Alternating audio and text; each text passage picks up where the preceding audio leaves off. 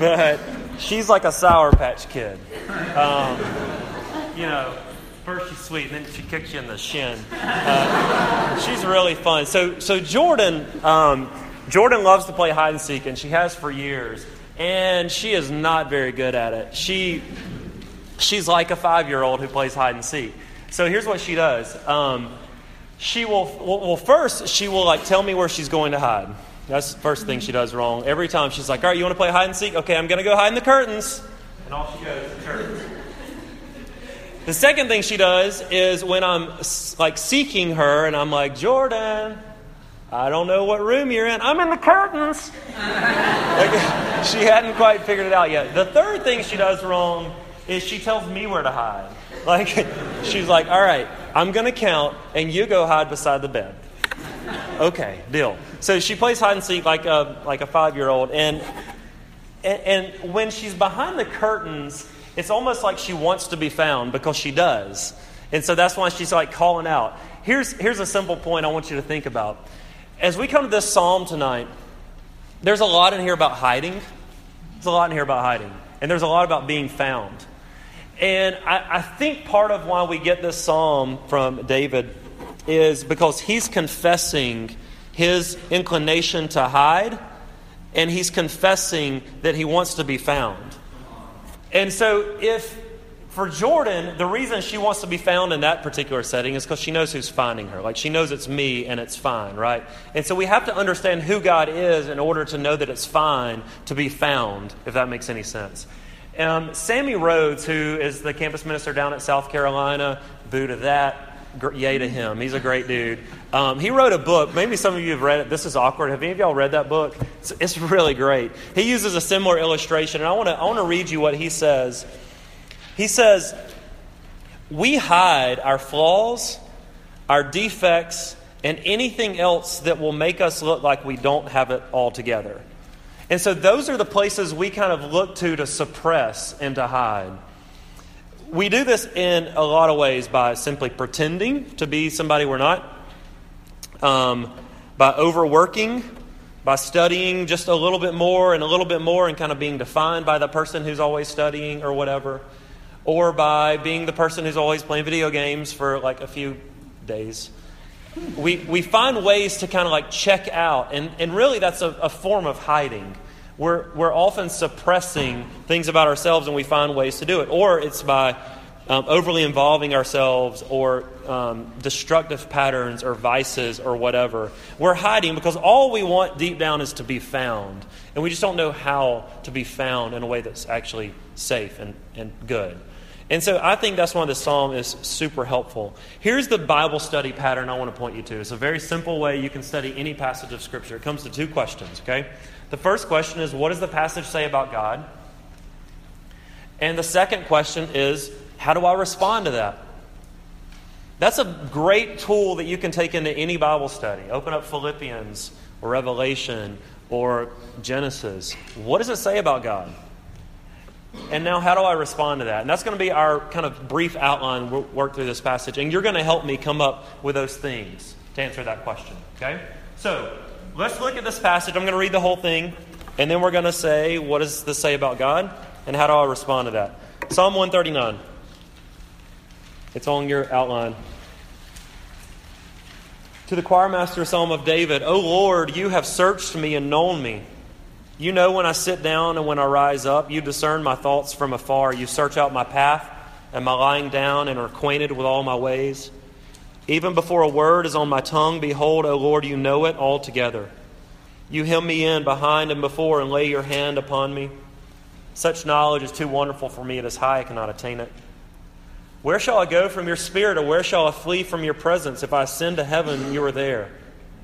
If I make my bed in Sheol, you are there. If I take the wings of the morning and dwell in the uttermost parts of the sea, even there your hand shall lead me, your right hand shall hold me. If I say, surely the darkness shall cover me, and the light be about me night, even the darkness is not dark to you.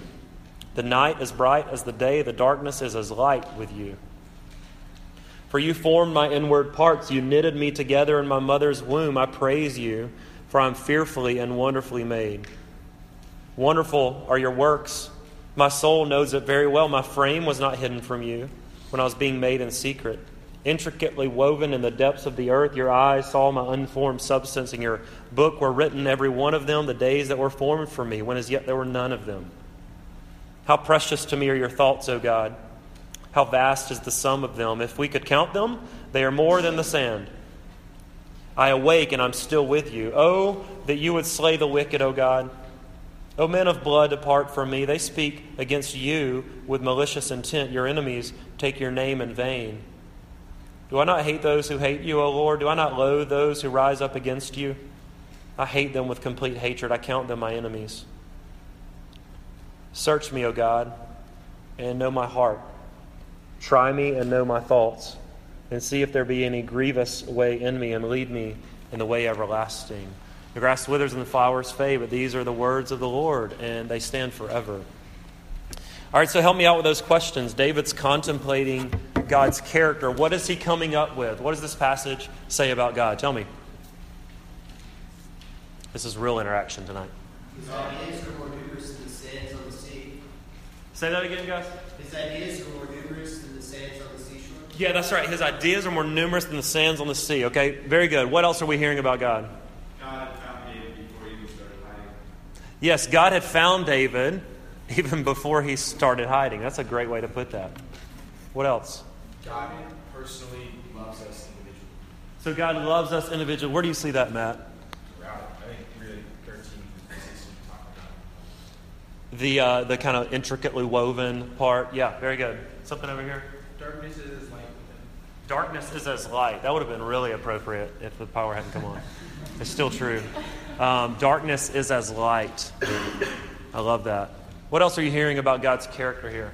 He knows us better than we know ourselves. Yeah. He knows us better than we know ourselves. Yeah. And why does he know us better than we know ourselves? What else are you hearing from the passage? Why? His thoughts aren't just numerous, but they're in this really tender person.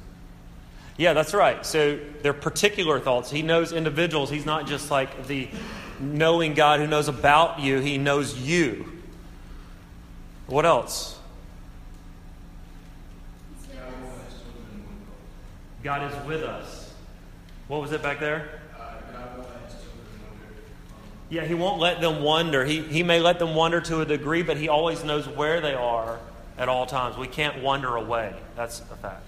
Thanks, Claire. What else are you hearing? There's nothing too dark for God. Yeah, nothing's too dark for God. I love it. Y'all are picking up on huge themes. See that right there? That's a Bible study. It's a great Bible study. Start contemplating what any of those bullet points mean, and then kind of ask yourself, how do I respond to that? Which we'll do that in a second. Let me just break down a couple of those that you've mentioned. There's two specific kind of things that you've mentioned that categorizes most of it. One, God is all-seeing, and the other is God is all-knowing. You may have heard this kind of stuff in Sunday school language, the omniscience of God and the omnipresence of God. He's everywhere. He sees everything, and he knows everything. There's a lot we could say about any of these things. So let me just do this. I want to focus on the God knowing all things, because I do think that's something very applicable for us. You Star Wars people will appreciate this. Are there Star Wars people in here? Okay. All right, so y'all will appreciate this. Do you know what the word for know is in Hebrew? It's Yoda. Isn't that interesting? The wise one. Knowledge is Yoda in Hebrew. And there's that verse 2 at the very beginning. Well, verse 1, O Lord, you have searched me and you have Yoda me. You have known me. Verse 2 says, you, Yoda, you know when I sit down and when I rise up. God knows all. That's the omniscience of God. He is aware what is happening. He knows and understands what's going on. And not just a knowledge on the surface, because then the verses kind of go deeper below the surface. In 3 and 4, you search out my path and my lying down. You're acquainted with all my ways. Even before a word is on my tongue, O Lord, you know it all together. So not only does God know our actions, but he actually knows the motivations underneath our actions. He knows the intent of our heart even before we do something. So it's not just like a satellite beaming God who's watching all things. He's able to also read the motives and the intents behind the things that we do, or the things that we don't do, the things that we say or the things that we don't say. God knows us in that kind of way. And so why does God know so much about us? You brought this up. Several of you brought it up. It's because He made us. He knows us individually and uniquely. And that's whether you are a Christian or not. This is the knowledge of all mankind, because God created all mankind. Every single one of us created in the image of God. That comes out in 13 and 14. You formed my inward parts. You knitted me together in my mother's womb. I praise you, for I'm fearfully and wonderfully made. Wonderful are your works. My soul knows it so well. My frame was not hidden from you. That you got the whole thing. God knitted together every single individual in the womb of their mother. And even before that, He thought of them. He created you to be you. This passage has been used and should be used to show the value of all human lives. Lots of applications we could come off of that.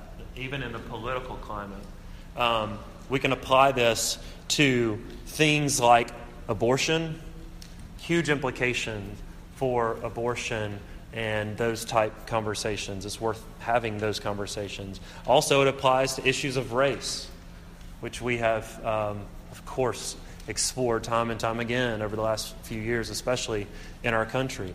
These verses give us understanding of a lot of the debate that's going on in race. And I do want to kind of leave you on a hanging note. I'm going to address racism and prejudice stuff next week a little bit. I want to kind of dig down into some of that. But this passage gives us a lot of direction for how we handle racism and prejudices and human rights.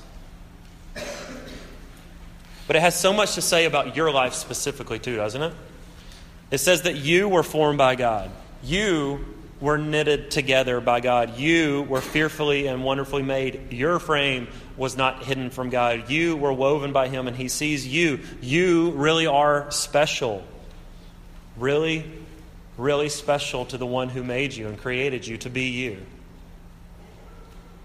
The body you have, the parents you have, the experiences you have, the personality you have, the smile that you have, the things that you look in the mirror and wish you didn't have. God made you, you.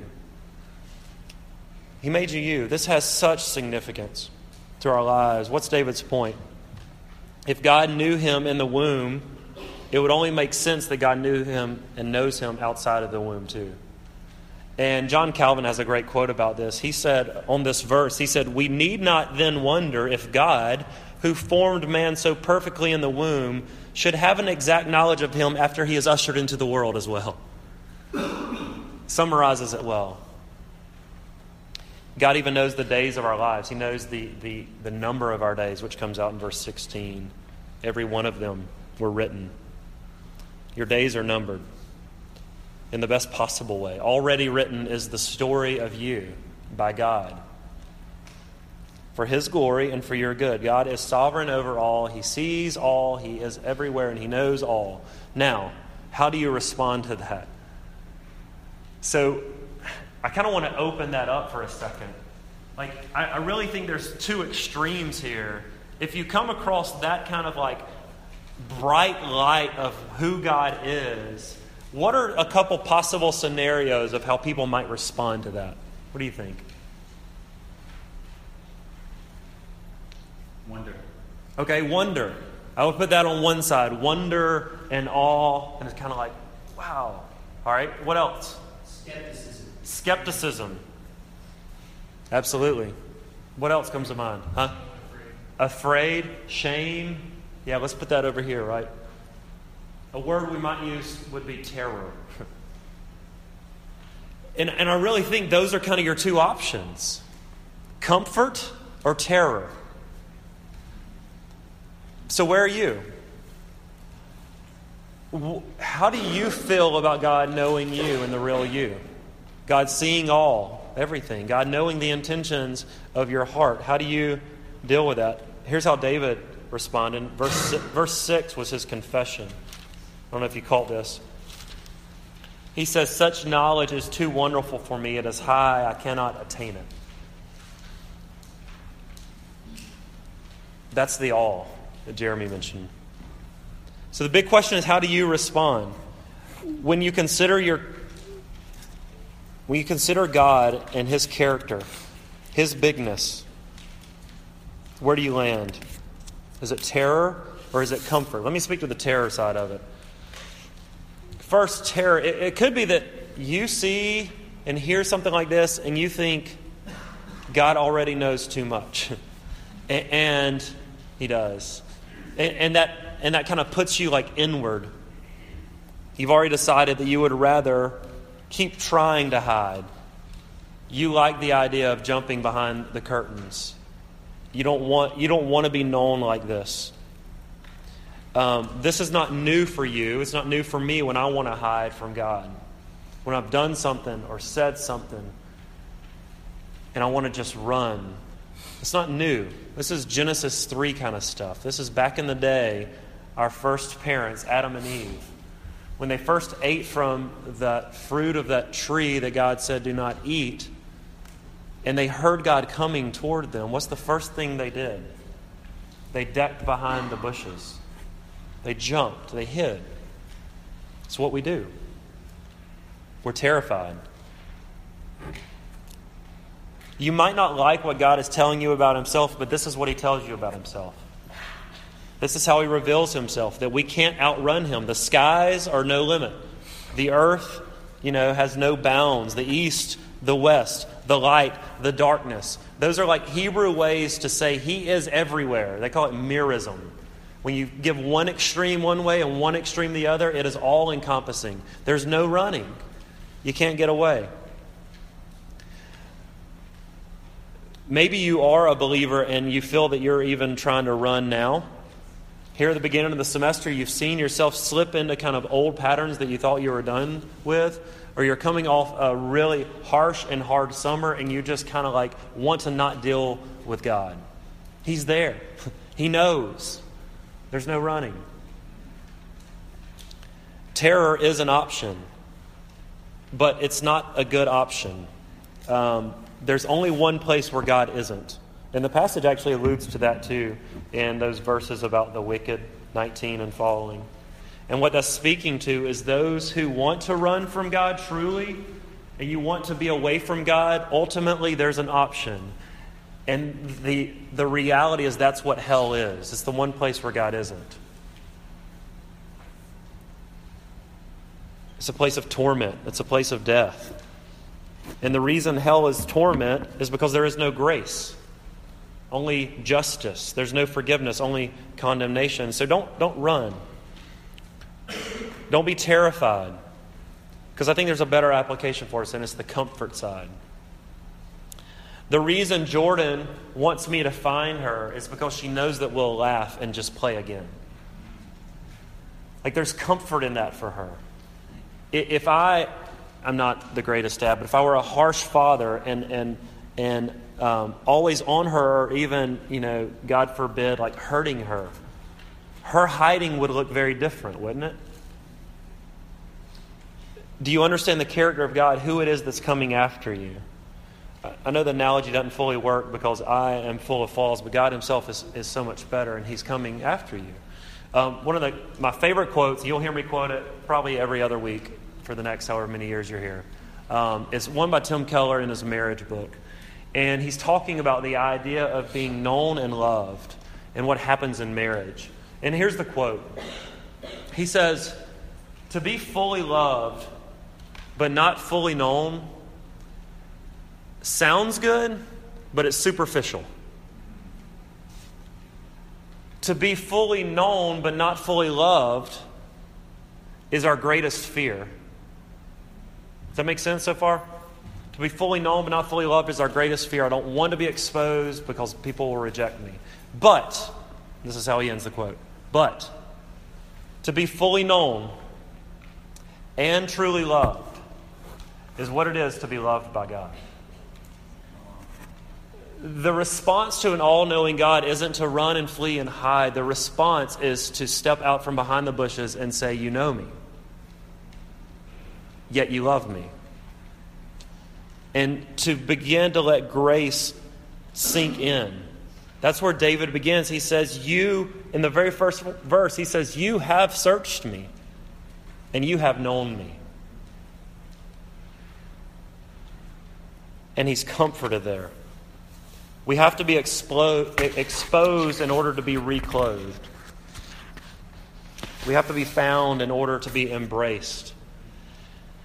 And so if you live with the fear that you're going to be found out, like that somebody's going to come across those sites on your phone, that someone's going to find out about that conversation you had, or someone's going to uncover that you really did cheat on that test. Like if you live in the constant fear of someone finding out, you need to know that you already have been found out. You already have been. Yet, if you're trusting in what God has provided through His Son, you have been fully loved. And that brings about tremendous comfort, and it brings about freedom. You're fully known to God, yet you're truly loved. How do I know that? It's the story of the Psalms, because it's the story of the whole Bible. It starts in Genesis. It runs through the story of Adam and Eve, because what happened when they came out from behind the bushes? God Himself reclothed them. There was a sacrifice in the garden that day. Something had to die in order for them to be covered. But God allowed something to die in order for them to be covered. That same theme continues all throughout the Scripture. It's Abraham's story, it's David's story, it's Israel's story. In the New Testament, the story becomes more full for us when Jesus Himself comes into the picture, the one whom all the stories point to. It's the theme of His own stories, the short stories that change everything that we're considering this semester. The one that David ultimately believed would come and cover his shame too. And Jesus comes and He begins His ministry. And what Jesus' ministry simply is dragging people out from behind the bushes in order to reclothe them. That's the picture of the gospel over and over again. And it all comes to a head when Jesus Himself goes to the cross, because where do your clothes come from? Jesus takes on the ultimate separation from God. He takes on that hell in a very real way, the only place where God wasn't. And He takes it on Himself when He takes on your sins and my sins when He takes on the cross. All of your running, all of my running, and He is forsaken by God. Why? So that we could be brought home. So that we could come out of hiding, so that we would be healed and made safe, so that you would be fully known and yet truly loved. God allowed someone to die so that you could be known and loved. This is Paul's conclusion. We're going to end here. Paul said in Philippians, listen how he summarizes these ideas. He says, whatever gain I had, I count it as loss for the sake of Christ. Indeed, I count all things as loss compared to the surpassing worth of what? Knowing Christ Jesus my Lord. For His sake I've suffered the loss of all things, and I count them as rubbish in order that I may gain Christ and, listen what he says, and be found in Him. You hear what he's saying? I've ran and I've done all these things, and it's all rubbish. My good and my bad, it's all rubbish compared to the surpassing greatness of knowing Him and being found in Him. He continues, to not have a righteousness of my own that comes from the law, but that which comes through faith in Jesus Christ, the righteousness from God that depends on faith. And so my encouragement to you through this kind of devotional of sorts is to let God find you this semester, to even humble yourself in prayer, and to come before Him and to say with David, search me, O God, and know my heart. Try me and know my anxious thoughts. See if there's any grievous way in me, and lead me in the way everlasting. That would be my challenge and encouragement to you even this week. Let me pray, and then we'll have one more song together. Oh God, you have searched us and you have known us. And that can sound like terror, or it can sound a lot like comfort. if we understand who you are, who's doing the searching. So I pray that our response would be one of comfort because of what you've provided in the gospel through your Son Jesus, that we would see that you meant comfort because you sent your own Son into the world to take on the payment, to take on the penalty that we all deserve. And so comfort us even this week, that we would know that we can be fully known, exposed, yet fully loved because of what Christ has done. I pray it, that we would know it in Jesus' name. Amen.